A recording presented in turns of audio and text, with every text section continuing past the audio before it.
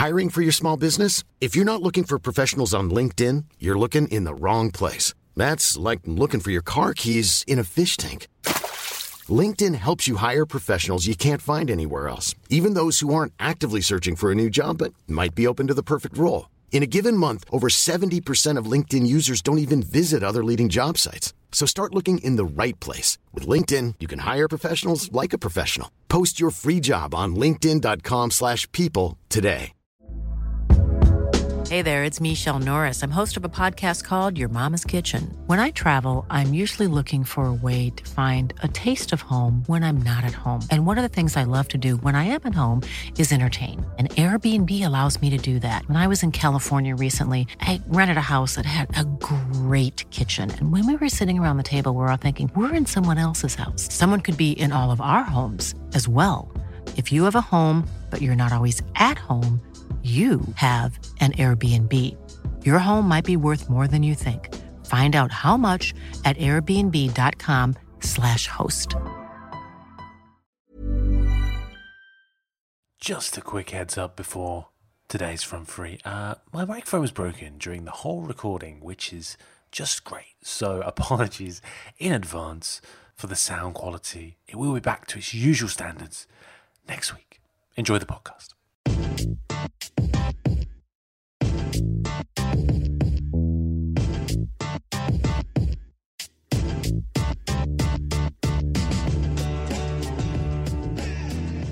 It is Thursday, guys. It's time for Front Free Q&A, and I'm all here alongside Nico Morales.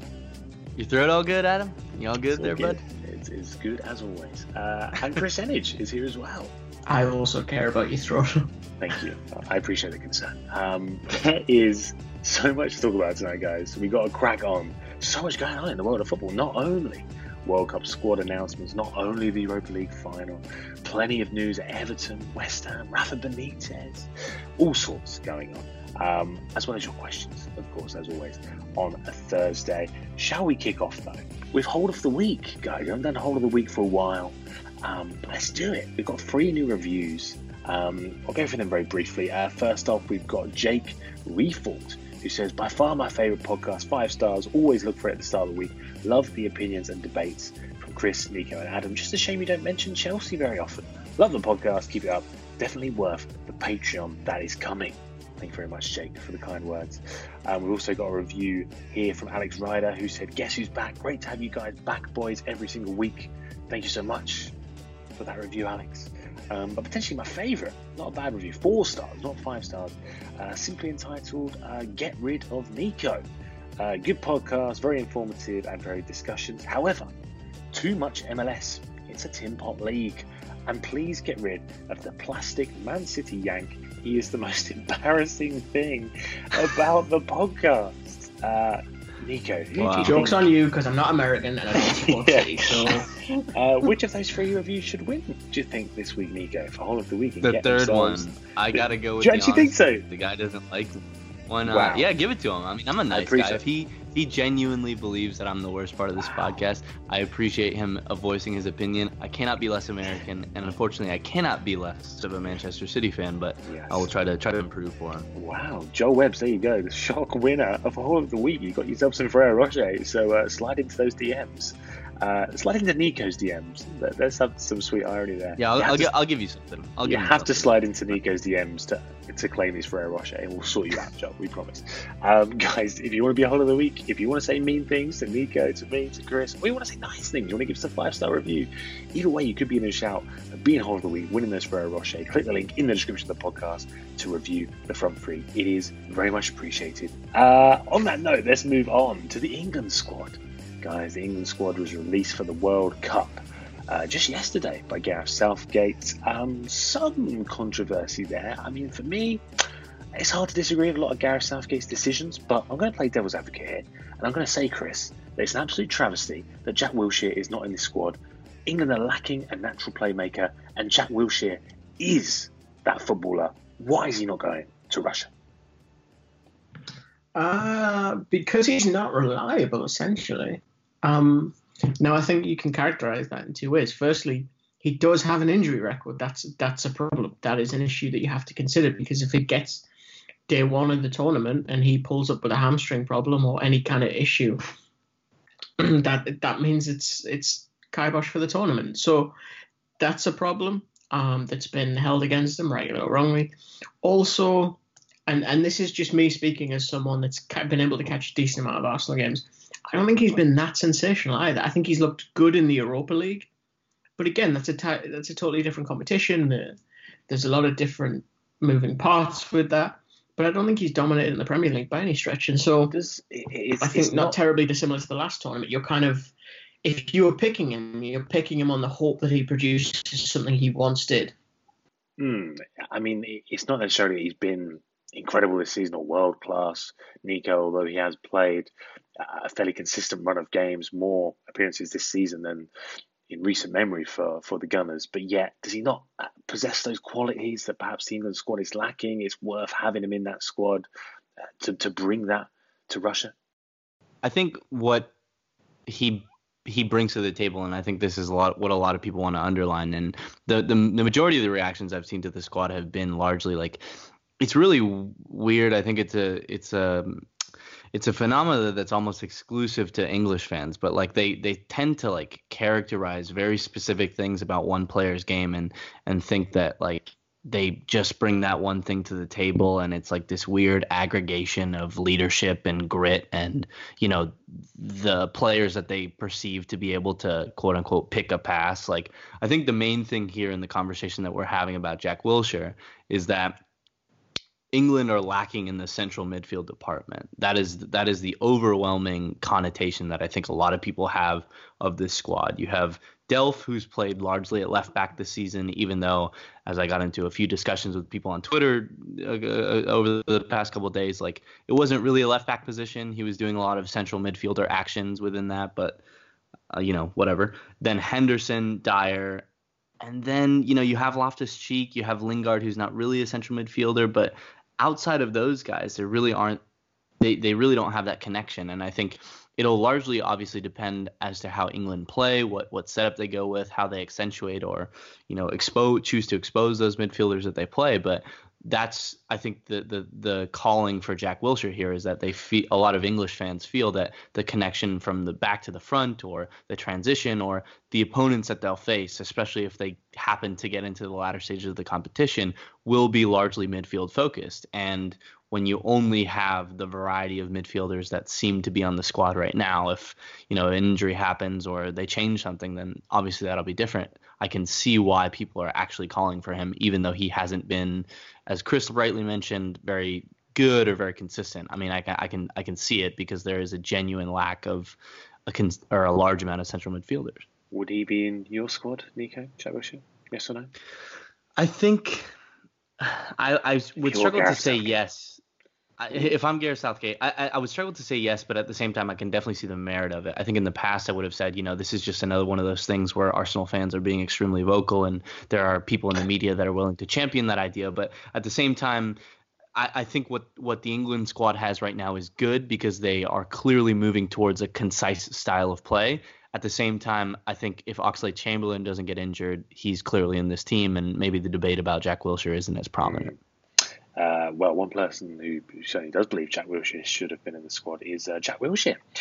His tweets this evening, Jack Wilshere said, "I think it's about time I had my say. It goes without saying that I'm naturally incredibly disappointed to have been left out of the England squad for the World Cup.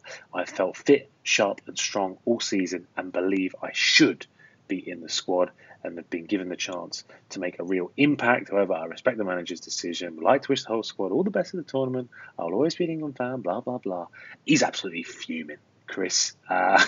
Is he justified in that? I mean, would he be in your squad, yes or no? He would not be in my squad. Yeah, to me personally, I can see the merit of Jack Wilshere. I think, as you guys have outlined, he's definitely a useful player, and he could have proved to be in the squad. But at the same time, I just don't think it's worth including him. Another midfielder who potentially was controversial, but again, I just don't see the reasons personally for his inclusion was John Joe Shelvey. Chris, would you go along with that? Would he have been in your squad? Yeah, but I'm maybe not the best person to ask you because I'm a little bit biased to that. Incredibly biased. And look, the reason I say, to be fair, my opinion is not without fact behind it, or experience of at least watching him on a weekly basis. And even then, I think it's important to stress that when I say yes, he would be in my squad, it doesn't mean he would be starting with the captain's armband. That would be Jamal Lascelles, obviously. But jokes aside, like, the reason that I would champion for him to go is so England have a plan B. It's not necessarily that he is this player that can change the way that they drastically play from the outset. But the truth is, I get Liverpool fans who say Jordan Henderson can play accurate long balls and this, but I've sat and watched John Joe Shelby put it on a player's foot for the last 5-6 months, maybe even longer, but not consistently, for, from a variety of angles with different sort of feet, all this kind of stuff. Like, his passing is a fantastic asset, and I get what everyone will say about his shortcomings, but I've got so little time for anyone that says he is not a fantastic passer of the ball and whose response is that his pass completion is 72%. Like, I'm sorry, that's such an argument lacking in nuance to me. What about the other notable omission, Nico? Joe Hart, of course, who hasn't really had the best season at West Ham, I think it's fair to say. Hasn't really had the best a couple of years in his career. But there is that case to be made. You've taken 3 keepers to the World Cup. Gareth Southgate selected Jack Butler and Jordan Pickford. It's not 100% clear who's going to be the number 1, but I think he's expected it's going to be Jordan Pickford. And in that 3rd spot, he's gone for Nick Pope, whereas the argument would be go for Joe Hart, bring that experience along, bring that know-how.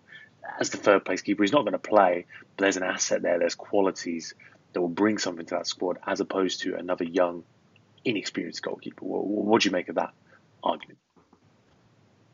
I think, talking about the reaction, maybe more specifically that Joe Hart has had to not being included into the squad, is something that I think is consistent with his personality. I think for a long time, and Chris was talking about this before we started recording, but for a long time, like, a lot of people told him that he was without a doubt the best goalkeeper in England. He was always going to be the number 1. He was the best shot stopper. And then within 2 years, things have massively changed for him. He's gone from playing for Manchester City, who have very clearly moved on and moved on well without him, to playing for a West Ham team that was very much in trouble at different points in the season. And I think that his career path is only going to continue along that line, because he is a pretty unidimensional goalkeeper. He is decreasing in his ability to save shots, especially a weaker left side that has always been an issue, even at his peak. And even though I think there were a lot of people that were willing to champion the idea that he's going to work on his footwork, he's going to work on his passing, because you can see here at Torino in one game, he tried to attempted the most passes of any goalkeeper in the league. And that's fine and great, but he really hasn't done a whole lot outside of that. And he hasn't taken that maybe difference in position now with a whole lot of grace. And I think the goalkeepers that England have taken offer a variety of approaches. Chris, I think, very highly speaks about Jordan Pickford's distribution. I personally like Jack Butland for the combination of attributes that he has, and Nick Pope has been pretty good in terms of shot stopping ability. And obviously all of this, and this is something that we don't talk about, I think, often enough when it comes to goalkeepers, but all of this will obviously be largely dependent on how England want to use their goalkeeper, if they're going to use it in a prominent way with the ball at their feet, or if they're going to need, a goalkeeper that's extremely aggressive in coming off their line because of how they're going to be playing.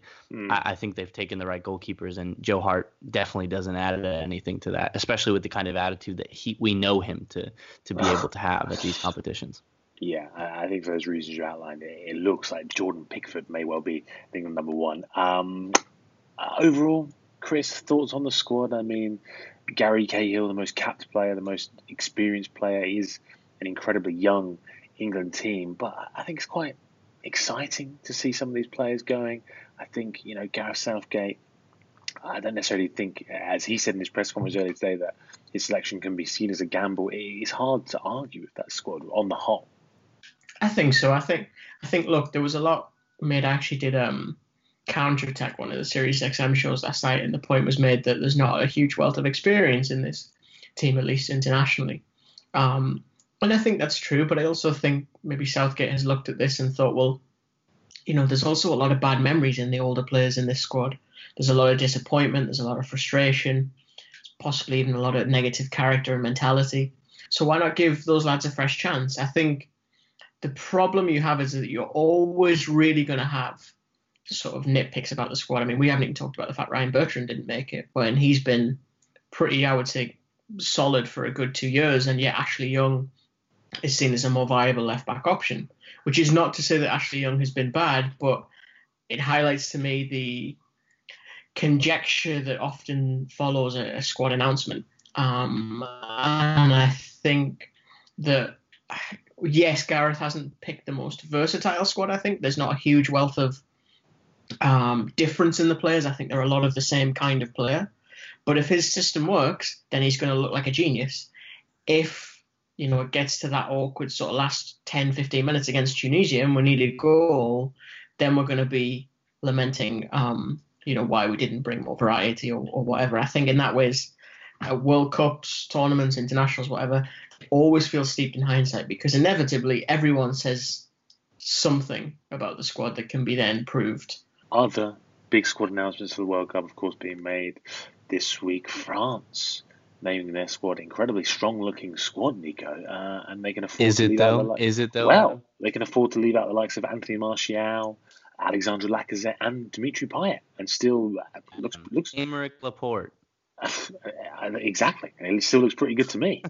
Yeah, I mean, it's a really strong squad. I think I was having this conversation with somebody earlier about between sort of France and Spain, there is a Marianas Trench worth of sort of depth to choose from. So they're not necessarily struggling to find the players. But yeah, I think I'm not going to say that they're strange decisions because this is both between Deschamps and Southgate. I think they are doing things that, although I might not necessarily agree with all of the squad decisions, they are doing things that I have largely advocated both on this podcast and in other places for national team managers to do, which is don't take your best 23 players or try to cram players in just because they're very good into a team that you're not going to be able to play all of them. Take a group of players that is going to be able to execute one or two different game plans, because we can't forget, although there is a ton of games, and especially from people that are involved from a media perspective, it can seem like a tsunami of things that are coming at us at the same time. One team will only play X amount of games, and that span of the World Cup really isn't that long, especially if you only play into the knockout stages and then you're out. I think he's taking a group of players that can execute the style of play that he wants to. And although I would like to see someone like Laporte in there, and I think a lot of people would say, even though Nabil Fekir has had a pretty decent year and guys like Thomas Lemar have been good in the past, it's difficult to maybe see why Dimitri Payet doesn't warrant a place, or other player, Anthony Martial was the other notable exception, doesn't warrant a place in the squad. I think they have gone with their best idea, and we have to judge them on the result of what happens. But like I said, I don't necessarily agree with all of the personnel decisions, but I like the idea behind it, that they're going to try to play a specific style, and they chose the players that they think will be able to accentuate that properly. Is it a similar story for Brazil, who've got some notable omissions themselves, the likes of Alexandro, maybe less contentiously, David Luiz as well, not making this one? Yeah, I think the loss of Dani Alves was disappointing because of his experience and the fact that he is still a quality player, even if he's not maybe as mobile as he was at one stage. But I don't necessarily think mobility has been a cornerstone of his game personally. I think, interestingly for me, it maybe gives them an option to be a little bit more solid, Brazil, because if you imagine the idea of Alves and Marcelo, who I think has become a bit more positionally undisciplined when I've seen him of late, it means they could possibly pick a right back, be it Fagner or whoever, to be sort of the watchman, the one who holds back when Marcelo bumps forward, who kind of covers and maybe does a little bit more of the dirty work that we associate with a fullback. Yeah, I think there were some controversial comments from Tite, who quite clearly likes to employ the approach that I talked about earlier, more concise style of play as opposed to taking some of the better players, even though I think it's more down to personal relationships in a lot of these situations. Like Alex Sandro, for me, has been one of the best left backs in world football over the past couple of seasons, not just this season or last season where Juventus made it to a Champions League final. But I imagine there is something there that he's not doing. And he mentioned with the injury to Dani Alves that there are players who will be called up to the squad, or there are people within the squad that I think don't necessarily need to be or warrant a place in doing so. And I can admire to a certain extent that level of honesty, but I would wonder what that does to that certain player. Maybe he's trying to motivate them to think more along his lines. But there are a dearth of really good Brazilian left backs out there playing for some of the best teams in the world. And Felipe Luis, I think he might not start all of the games, but I think he perfectly exemplifies the balance that Tite is trying to strike within this squad. He's trying to accentuate the best qualities of Neymar, that obviously at the last World Cup was one of the biggest stars and can be one of the biggest stars yet again, because if you really use him correctly and allow some of his best abilities, and I think he's evolved so much since that tournament, than just a left-sided player, but use him in a more central role, get the best out of Firmino and Willian and Coutinho even, and guys like that, and allow that attacking brilliance to kind of be unleashed, but at the same time balance that with good defensive players like Luis, like Danilo, hopefully at right back. I think that's a team really to be reckoned with. And so I think there's so much that goes into being the manager of Brazil, such a storied team at the international level. I have a lot of respect for his approach to the team. Moving away from World Cup squads, then World Cup omissions. I mean, we mentioned Dimitri Payet there. His omission from this France squad, compounding a bad week for the Frenchman, I think it's fair to say, with his side, I say, losing in the Europa League final against Atletico Madrid earlier this week. Of course, he touched the trophy, and always a big no-no. He went off injured, right? He went off injured in the first half after half an hour. His side were 1-0 down. They went on to lose 3-0. Atletico Madrid winning another European final under Simeone now for Atletico Madrid. In 6 years, they've reached 8 finals. They've won 6 titles there. 233 wins in total, 200 clean sheets in 6 years. An incredible record there for Simeone. And this trophy, Chris, a testament to the great work he's done there. Yeah, I think so. And he's acknowledged the struggle as well, though. He said that to get players to kind of buy into that and maintain that level of success, it's hard because often you lose those players. I mean, the final had barely concluded. In fact, I seem to remember hearing it talked about during the actual game that this was Griezmann's sign-off, that he was going to win this competition for them and then plan his next move, whether it's Barcelona or wherever. And I think that's almost the greatest aspect of what Simeone has done for me is the ability to continually reinvent, to find new players, to integrate them quickly and not suffer a huge drop-off. Because to draw a comparison to England and perhaps placate one of our reviewers, Chelsea have had that struggle to maintain the success. They've had success, definitely, but keeping that consistency year to year is a lot more difficult than I think people give it credit for, especially when you're not one of the elite spenders. You're not a team that is always able to go and change what you've got in front of you every summer. That's the thing, isn't it? I mean, I don't mean to not diminish Atletico Madrid's I don't mean to diminish Atletico Madrid's title win here in the Europa League, Nico, and suddenly just start talking about Diego Simeone's future, but it feels unavoidable in the sense that he has achieved so much in 6 years in Madrid. Is there that sense that perhaps he's taken the club as far as they can go? There will always be that level of evolution of the club. As Chris mentions there, Antoine Griezmann consistently linked with Barca. It looks like he could be joining this summer. There is that cycle that he continually has to go through. And even though they've moved into the new stadium, although they're still enjoying success, just think there is that sense that perhaps it's time for Simeone to move on now, or should he be staying at the club and pushing even further? I think he should be staying at the club because there hasn't been a large departure, and I can appreciate what Chris is saying in terms of his ability to reinvent and sort of go forward with different members. And I think it will be inevitable, and there have been some Atletico fans that have complained recently, like Barcelona are already courting Griezmann in what they view to be inappropriate ways. We saw that with Liverpool in January, like Nike released, get your Philippe Coutinho Barcelona jersey before the deal was even public and stuff like that. Barcelona do these things, and Atletico are very much at the whim, I think, of a lot of other European clubs that will seek to take their best players from them. But at the same time, last year was really the only year that we saw a departure from the defensive style that we so closely associate with Simeone, right? Like, they were doing really poorly trying to transform it into an attacking team. And while I can appreciate that is certainly a difficult thing to do, I still think that I'm not going to go as far to say that Atletico is Simeone's peak, but at the same time, I think we wouldn't hold him in such high regard. And I have an immense degree of respect for what he's done at Atletico, and I really admire him as a coach. But I don't really think he'd be as successful elsewhere at other clubs because of the slightly archaic style of football that he tends to want to play. And I think right now, even if Griezmann leaves, even if someone else does eventually depart, so much of what he can do and so much of what he has done is taken these younger Atletico players, some of the guys that come through the system, some of the guys that they get very early on at 18 or 19 years old, and he gets them to buy into his philosophy. And he can do that for an extended period of time. And I think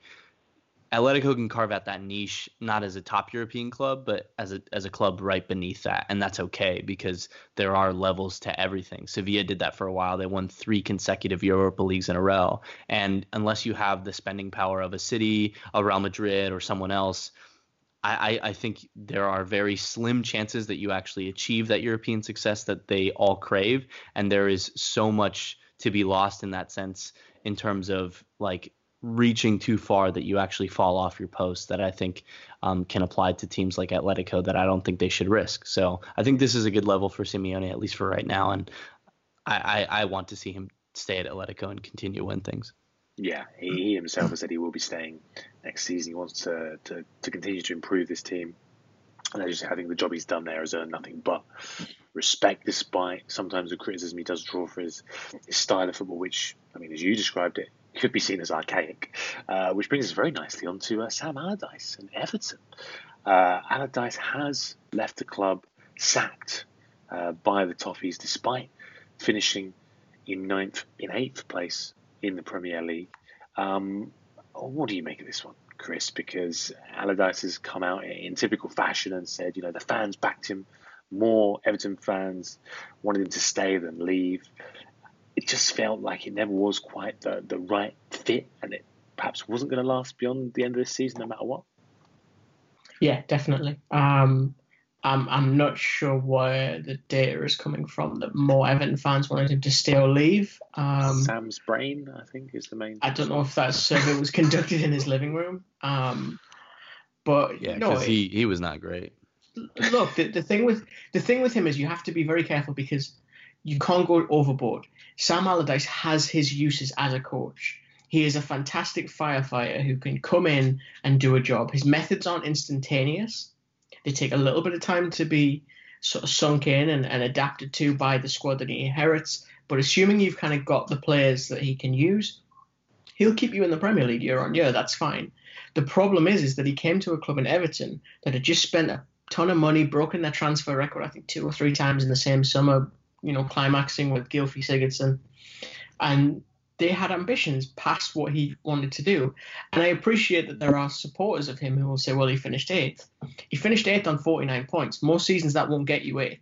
So in the same way that, again, the teams that finished 9th and 10th did so on what is comparatively a low-scoring Premier League season for that aspect of the table, you have to give that context to Sam Allardyce as well. And yes, his home record wasn't terrible. It's his away record that I think really did him over personally. But even then, I think the problem he has is that he had an opportunity with Everton to, I would say, almost reinvent his character and how he was perceived in the game and maybe give credence to those infamous Allardyce comments that still kind of haunt him a little bit. And instead he doubled down and went further into his burrow of fairly regressive, reactive football that look to shut the opponent down rather than,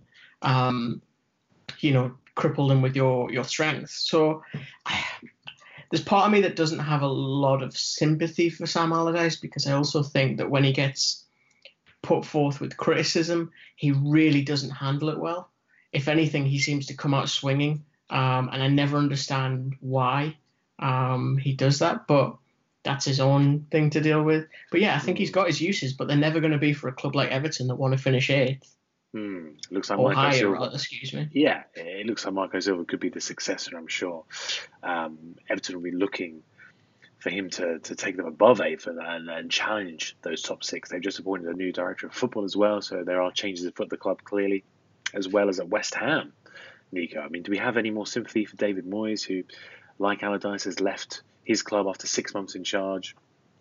Moyes, though, slightly different situation, guiding West Ham to survival, took over in November when they were in the relegation zone. In the end, they finished 13th.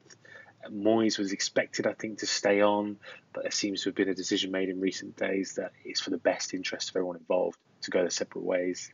Any sympathy there for you?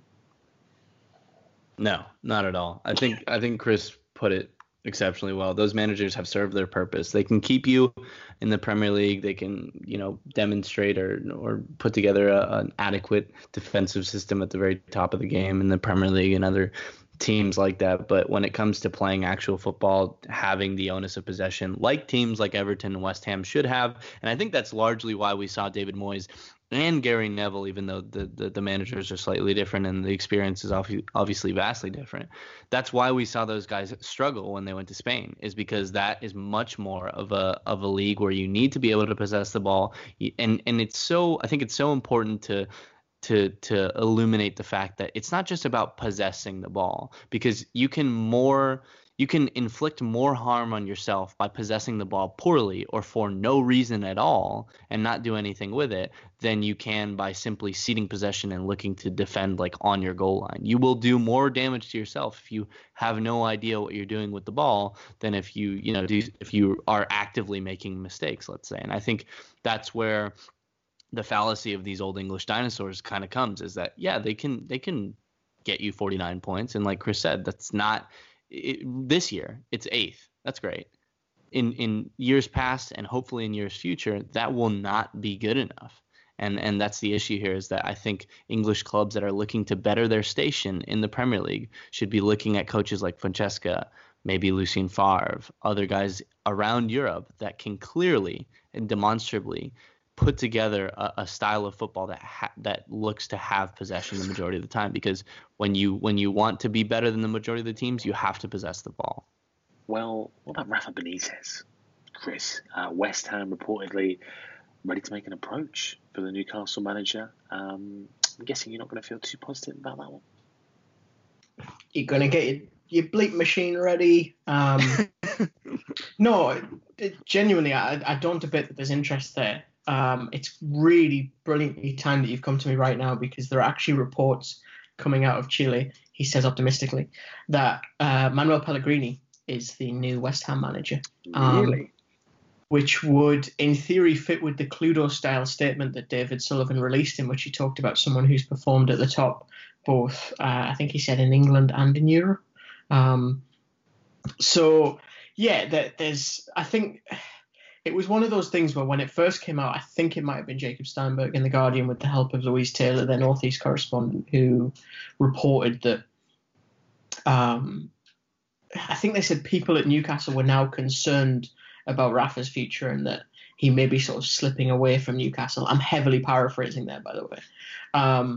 So that, it seems, was maybe a little bit premature. I think at the same time, honestly, you're watching two people in Rafa Benitez and Mike Ashley who are so willing to play politics in the newspapers and know that if someone close to Rafa Benitez goes to The Guardian and says, yeah, looks like he's going to leave, there's a lot of stuff going on, they're going to run with that, because why wouldn't they? Like, why wouldn't you want the potential scoop on that Rafa Benitez may join West Ham? At the same time, I sense that maybe there's been just a little bit of brinkmanship in trying to squeeze Mike Ashley's hand and grip on the situation to get what Rafa wants. because I think, he knows for a fact if Rafa goes, he's in a lot of trouble, and I'm in a lot of trouble for a few different reasons. So, yeah, it's no surprise to me that this brinkmanship is continuing. It's quite tiring. It's quite. I would be lying if I said it's not just a teensy bit stressful as a supporter. But ultimately, I think they have to come to some kind of agreement. And if we do have to eventually discuss Rafa Benitez leaving Newcastle, then you thought punching a horse was bad. Wait until you see what happens next. Good God. One manager who's not involved in any brinkmanship is, of course, Pep Guardiola. Today he's just signed a new 2-year contract to Manchester City. Nico, as our resident plastic Man City Yank, what are your thoughts on Guardiola's new deal? The first thing I thought, outside of being consumed by overwhelming joy, because I think, Guardiola has already done so much, and I was happy with him after his first year. And this year is just sort of an addition to that. And I was happy when he was appointed because I like the style of football that he plays. I think he's a brilliant manager, and I like really a lot of the things that he's done.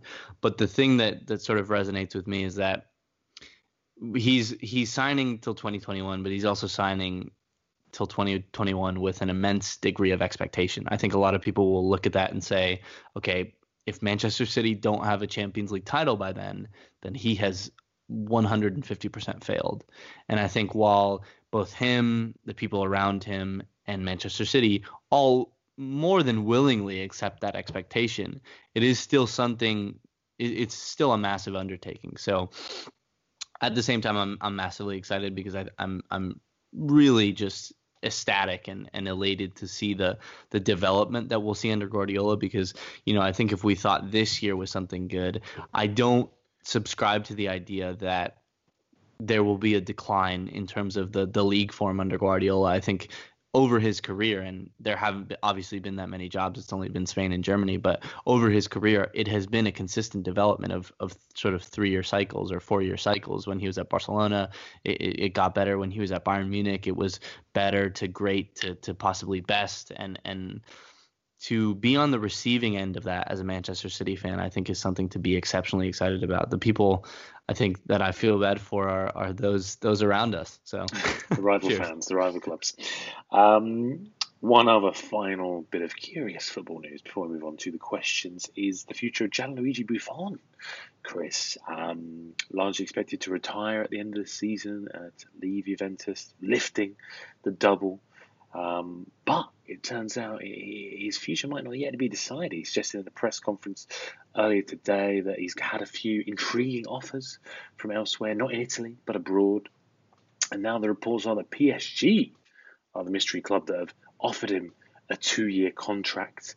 What do you make of that, Chris? Should Buffon finish his career in Paris? No. Flat no. I thought when you said intriguing offers that he was going to be the next YouTube boxing all-star with Michael Oliver. It's definitely intriguing, yes. Yeah, it's intriguing if nothing else. No, I don't think he should go to Paris Saint-Germain. I appreciate that, he's not a one-club man, but there's a certain element of him, I think, that feels almost synonymous with that one club, which is Juventus. And I worry for him that a move to PSG, it just feels like it's got bad idea written all over it. I could see why he would do it because, again, it's another shot at the Champions League. Realistically, it's probably a Liga winner's medal as well, which is never a bad thing to add to the collection. But I think knowing when to step away is one of the hardest things to do in football, but simultaneously it's one of the most powerful things as well. I just want to talk about Thomas Tuchel. Nico, officially confirmed as PSG coach. Apparently looking to bring Julian Weigl to the club for some 45 million as well. I think this is the perfect marriage. Tuchel, PSG, potentially a player of the caliber of Weigl coming in as well. Does this all just make sense, Nico? I think the thing that struck me as soon as I heard the news, I guess official news, being that I have extremely weird ideas about these sort of things, is that I really like Tuchel. I really like his style of play. He's basically, he subscribes to the ideas that Pep Guardiola does. He has a very proficient and really exciting style of attacking football that I think in a different universe, Dortmund would be a force in the Champions League right now and probably Bundesliga winners, but that did not pan out for a variety of reasons at Dortmund. But so now we see him at PSG, and I think this is something that Chris and I talked about the other day, is that this rise of global football and the capitalization of such is leading to the crazy amount of money. And I think what we saw in the past with PSG's last appointment is obviously Unai Emery, a serial Europa League winner, supposedly one of the better coaches in terms of knockout competitions. That's what we expected from him, and I think the general media and the people watching football, as well as the PSG board, kind of expected more success in competitions. But I think this move kind of goes away from that, in the sense that, Tuchel has a more similar style to Guardiola than he does Mourinho or Klopp or anyone else that is going to be exceptionally successful in a cup competition because of the stylistic advantage that those teams tend to have. And so with that, like I said before, I think this is something that Chris and I talked about in the last podcast. PSG are obviously, along with the concrete, achievements in the game, the trophies, the league titles, the Champions League success, are still as well looking to make some of their investment back, make that money back. And with that comes being a global brand. And this is something we mentioned in terms of when Manchester City won their Premier League title. They did this thing where in all of the players' hometowns, they put up a projection on a wall, like, thank you, this player that grew up in this hometown, for, being part of this incredible achievement. And it goes along with this, with all these stories that we've been hearing about City Football Group, that they want to be this global brand. And I think PSG, to a certain extent, want the same thing. And that's kind of where the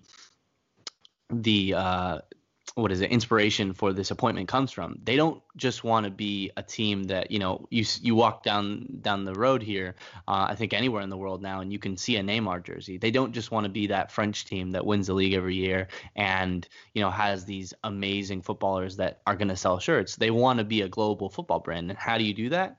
You play amazing football. Napoli have proved that. They are probably one of the lesser known teams in terms of like not being amongst the European elite, but they have gained this immense sense of notoriety and marketability in a sense, because they played some of the best football that I think a lot of us have ever seen. And that same thing goes with Tuchel at PSG, is that they already have the players, they have the capital to continue buying those players, but now they need that style of football. And I think outside of Pep Guardiola, the next best person that you're going to get in order to perpetuate that style of really marketable football is Thomas Tuchel.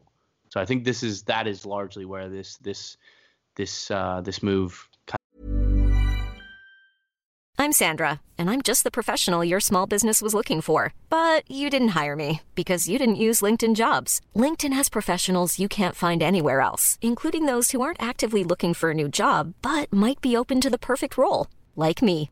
In a given month, over 70% of LinkedIn users don't visit other leading job sites. So if you're not looking on LinkedIn, you'll miss out on great candidates like Sandra. Start hiring professionals like a professional. Post your free job on linkedin.com/people today. Hey there, it's Michelle Norris. I'm host of a podcast called Your Mama's Kitchen. When I travel, I'm usually looking for a way to find a taste of home when I'm not at home. And one of the things I love to do when I am at home is entertain. And Airbnb allows me to do that. When I was in California recently, I rented a house that had a great kitchen. And when we were sitting around the table, we were all thinking, we're in someone else's house. Someone could be in all of our homes as well. If you have a home, but you're not always at home, you have an Airbnb. Your home might be worth more than you think. Find out how much at airbnb.com/host. Resides. Questions then. Ellis Parry-Jones writes in saying, would Buffon be a good signing for Liverpool? I think based on what we just said, probably not. Ellis Parry suggesting maybe she take on more of a coaching role. Maybe that can work. Taylor Amy says, is the 3-5-2 the best formation for England? What do you make of that, no. Chris? Oh, Nico, you've got opinions. You've piped out. Why not? I don't think so. I think it's within the wheelhouse of their best formations, but I tweeted out my own personal one when the squad came out. I think it's a 3-4-3. I know there are a lot of concerns about the midfield, but obviously I think if Gareth Southgate is not going to put a great deal of importance on it because of the players that he's decided to take, then you should completely buy into that. And I think having sort of a fluid front three, great podcast, of Raheem Sterling, Dele Alli, and Harry Kane, I mean, that's just amazing. And then sort of the system that I think you can most easily sort of, at least at a very surface level, replicate, which is something that I've talked about being very important at these international tournaments, is Tottenham. And I think if you can have, Trent Alexander-Arnold, who's been really fantastic this season, and Danny Rose have very simplistic sort of wing back, full-back winger type roles in terms of just patrolling that flank. And Kyle Walker in a recent interview kind of talked about the not necessarily in an insulting way, but sort of the simplicity of the role that he had at Tottenham compared to the one that he had or occupies currently at Manchester City.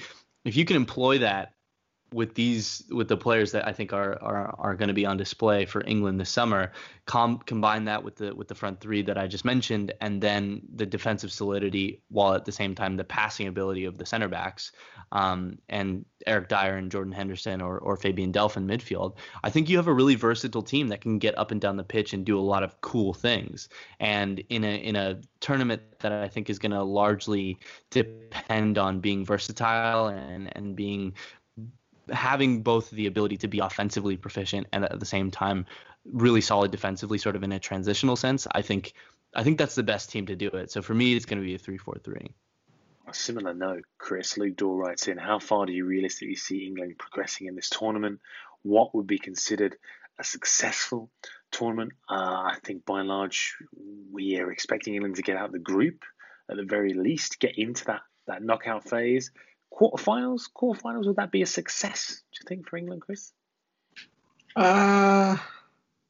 Given the last two tournaments, probably, yeah. Actually, yeah. It probably is, just because of recent history. I think that's the problem, is that you can be very easily lulled into a false perception of self-importance and stature by going far enough back. 66 we won the thing, and Natalia 90 and all this stuff. But yeah, we have to operate on the here and now, and lately we haven't done well in tournaments. So quarterfinals would be lovely. So let me ask you, England boys, so I guess maybe Chris answered the question there, but I mean, for the listeners, England boys is mine and Adam's rap group. Wouldn't you rather base the expectations of what you're wanting to achieve, or what you should achieve, I guess to some extent, on the quality of player that you have, as opposed to the history of it? Or I think it's a particularly interesting question when it comes to England. Yeah, it's far too logical, but when it comes to England, I think it's an interesting more topic. About whether we get an extra day off during the week to watch the game, really, don't we?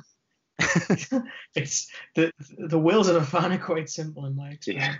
Yeah, I think you speak a lot of sense there, Nico. I think a lot of people are expecting still England to get through that group phase, get past the round of 16. Quarterfinals would be fantastic. I think people aren't expecting much, considering it is a very young, experienced squad, hoping for some exciting football, some exciting moments from these players. But round of 16 quarterfinals, I'd be pretty happy with that. 4 or 5 games. That'll do me. More questions here on Twitter. Nick Saldivius has been saving this one for a while. What if clubs were only allowed to hire managers during the transfer windows, but clubs were allowed to hire 2 managers in case the head manager was unable to continue? How would that change football? I mean, it sounds insane. I'm not sure I 100% understand what the proposal is. It sounds Nick, you sound like a lovely person, but it would ruin football. I can't put it any finer than that. It sounds horrible. You hire 2 managers, and then if one of them goes, the other one just steps in. So you could potentially, theoretically, have a situation where, say Arteta and Thierry Henry are sitting there, both managers for Arsenal next season, and when one gets sacked, the other one steps in. It doesn't seem like the best situation for managers, for fans, for anyone, Nico? I have no comment. It would suck. It would be terrible. What about this question from the big man, Karim Karas? What positions do you think Real Madrid need to improve on in the summer? And what do you make of the rumours in Spain that Neymar is going to Real Madrid? Of course, Real Madrid falling far short of their rivals Barcelona in the league, but could be on course to win a third successive Champions League, which would be incredible. Is Neymar the man to bring in for £200 million, Nico, to take them even further, take them to another level? I think they're at that final level. To say that Real Madrid are not at a certain level would be to ignore a lot of levels. But it's interesting that he says that, because according to Understat, which is an analytics site, Real Madrid should have won the league. They are supposedly underperformed their expected points by quite a bit, and Barcelona overperformed by about 12. So as far as their underachievement, I think it was something that is slightly overblown. Cristiano Ronaldo had that whole dry spell period towards the beginning of the season, which is odd for really anyone of his stature to go that long and really score that few goals in that amount of time, when I think he is usually on pace to score like 40 goals at minimum in any given season. But to kind of pick out a position and say like this is the position that they need to strengthen, I think is really difficult, because they can play a variety of systems. Like they can play a 4-3-3 or a 4-4-2 diamond and really be successful, because they have really a myriad of players that can. Neymar at Real Madrid would be really fun, but I think it would spell the end of Ronaldo, because I can't imagine a situation where they can afford that. I would want to play with Neymar, but I could be wrong. So I think as long as they have Ronaldo, they keep it as it is, and then they move on to Neymar if they want. Jack May, YouTube sensation. Jack May says, if it was compulsory to take 3 players from the Championship to Russia, for England, presumably, who would you pick? And how wank would that rule be? I was nervous you weren't going to read that last part. 3 Championship players to Russia in the England squad, Chris. Ryan Sessegnon is a given, let's say. Is there any other 2 others that you might take? I mean, there is one name leaping out to me. Big, brave John Terry.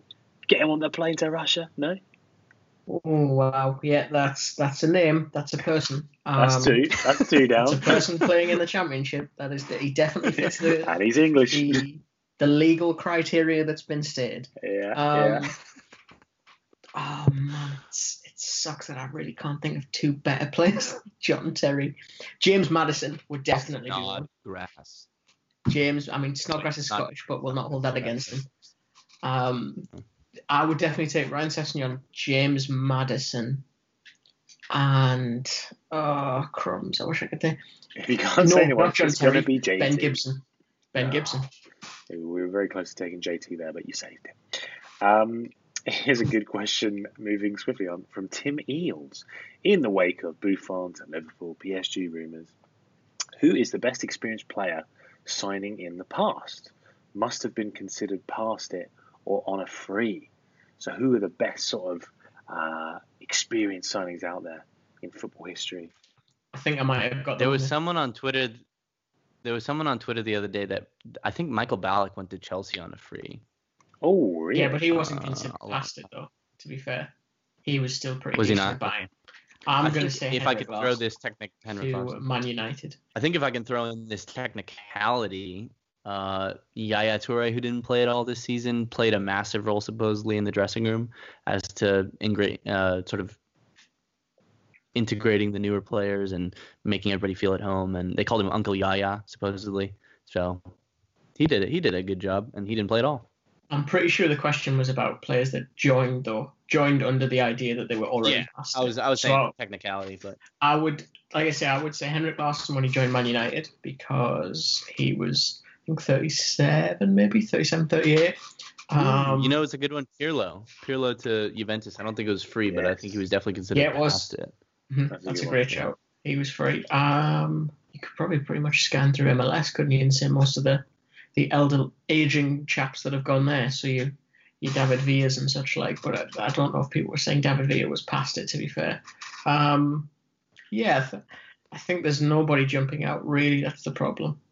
Fernando Torres was a good inclusion for Atletico, I think. A lot of people. Mm-hmm. Gary McAllister, free transfer, 35 years old. God, yeah, for Liverpool. That was a fantastic one. Free transfer in 2000. And Gerard Houllier, yeah, because he scored in the derby, didn't he? He scored that ridiculous free kick from some 35 yards out. That's a great shout. I feel like we're missing so many, just those players that... Is there not a Spurs one? Like, I feel like there is a pretty significant Edgar Davids, maybe. I know exactly who you're thinking of, Nico. Ryan Nelson from Blackburn Rovers. He came in at the age of 33. Great signing under Harry Redknapp. There was a couple of those in Redknapp's. Louis Saha played about 5 good games. Adebayor, maybe, I guess. But I'm struggling to think of anyone else. I think Rafa van der Vaart wasn't really past it when he joined Spurs. He joined from Real Madrid, didn't he? Yeah, he was just sort of a bit of a Real Madrid reject. Well, when anyone moves to Spurs, it's like they must be past it, you know? Hold on. Hold your horses here. There's a lot we're missing out. Guys, tweet us. We're missing out so many. But a player that, everyone thinks he's past it. They go on to one last contract. They've still got it. Martin De Michelis. Yeah, I like that. So basically players that had an Indian summer. Is that a fair way to characterise it? Yeah, I think that's very much a fair way to go. I'd love people to tweet us, guys, with your suggestions at the front three. Get them in. Okay, final couple of questions then. Drew writes in, if Jose wasn't Manchester United manager, what a world we'd live in, what manager would be best suited to deliver their desired attacking style? Thanks, lads. Love the pod. Thanks, Drew. Nico, if Jose wasn't at Manchester United, that exact same squad that's there right now was in place, not Pep Guardiola, who would be the man to come in and deliver that attacking football the fans demand? I would say, I don't think, let's erase the past 2 years and say Conte never goes to Chelsea. I think he would have done a pretty decent job. He probably would have done the same thing that he did at Chelsea. Like, he would have probably won it in his first year because there were enough pieces there, and especially the type of Conte player that there was, like Ashley Young or Valencia at right back. Like, there are enough players there that not a lot of people think are really that good, and he would have made, I think, the best out of them, maybe with a different signing or two, and he probably would have done the same thing. Like, he would have won it in the first year and then done okay the second year, maybe not missed out on Champions League. It kind of depends, but I think Conte would have done a decent job. I also think that team, like I said in the PSG bit, like Tuchel or really any possession manager that has worked at the very top before would be a good idea for Manchester United, because Manchester United for so long want to perpetuate this image that they are a winning team, they are the best team in Manchester, they want beautiful style of football, and they very, very much have not achieved that under Mourinho. They play average, not so great football in terms of aesthetically, and they have achieved certain things, but they are certainly not where they want to be, I think. So Tuchel or Conte would be fun. Good shouts. Here's an interesting one from Waldo. Which exciting team from this season can you see losing their star players just as Monaco did last season? Obviously, Monaco was so fantastic last season, picked apart by some of the elite clubs in Europe. All their big players, or most of their big players, leaving for huge fees. Is there a team really like that in Europe this season that you think is susceptible? Napoli, really? Who do you think could be on the move from Napoli? Let alone, well, the majority of those guys have. Yeah, let alone. I mean, that's the thing, is that the majority of those guys have come out and said that it all depends kind of on what their manager does. They will only stay if he stays.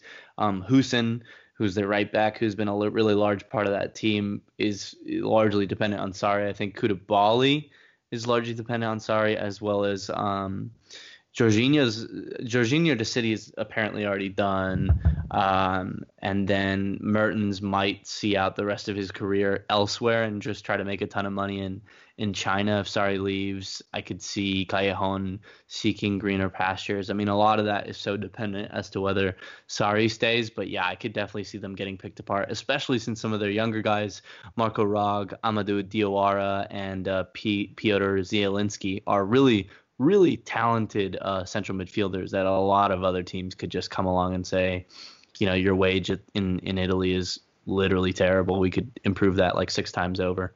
not really break the bank. Sad news for Napoli fans there. You heard it here first. Your whole team is about to get picked apart. Guys, that does bring an end to the front three on that hopeful note there. I hope you enjoyed the podcast, the Q&A. We didn't get through all the questions, but do keep them coming in. We'll favourite the ones that we didn't get around to for next week. Do follow us on Twitter at the front three. That's where we get the questions from, so make sure you follow us there. Make sure you review the podcast as well. If you want to be whole of the week, click on the link in the description of this very podcast you're listening to. But until Monday, when we'll be back once again, guys, me, Chris, where can people find you? In your hearts and minds. Moving, very moving and emotional. Nico? They can find me on Twitter at Nico_O'Morales. I recently did something with The Athletic that will be up in a few days. It's about the Champions League final, Isco, the like. So look out for that. Good stuff. Guys, you can follow me at Adam Boltwood on Twitter. Keep your eyes on the EXO YouTube channel. In the next week, we'll probably be putting up our interview with Xabi Alonso, which went to film yesterday, which Lawrence McKenna loved.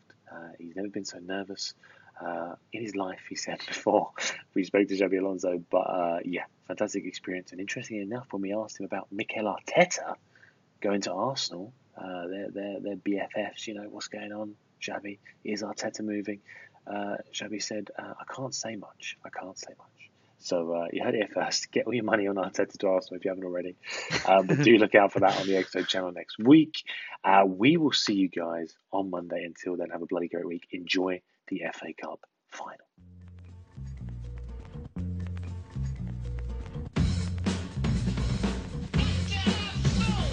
Three, that's a magic number. Yes, it is. It's the magic number. Somewhere in this hip-hop soul community was born three, they spelled the me, and that's the magic number. What does it all mean? Hey, it's Paige DeSorbo from Giggly Squad. High quality fashion without the price tag. Say hello to Quince. I'm snagging high-end essentials like cozy cashmere sweaters, sleek leather jackets, fine jewelry, and so much more. With Quince being 50 to 80% less than similar brands. And they partner with factories that prioritize safe, ethical, and responsible manufacturing. I love that. Luxury quality within reach. Go to quince.com/style to get free shipping and 365-day returns on your next order. Quince.com/style.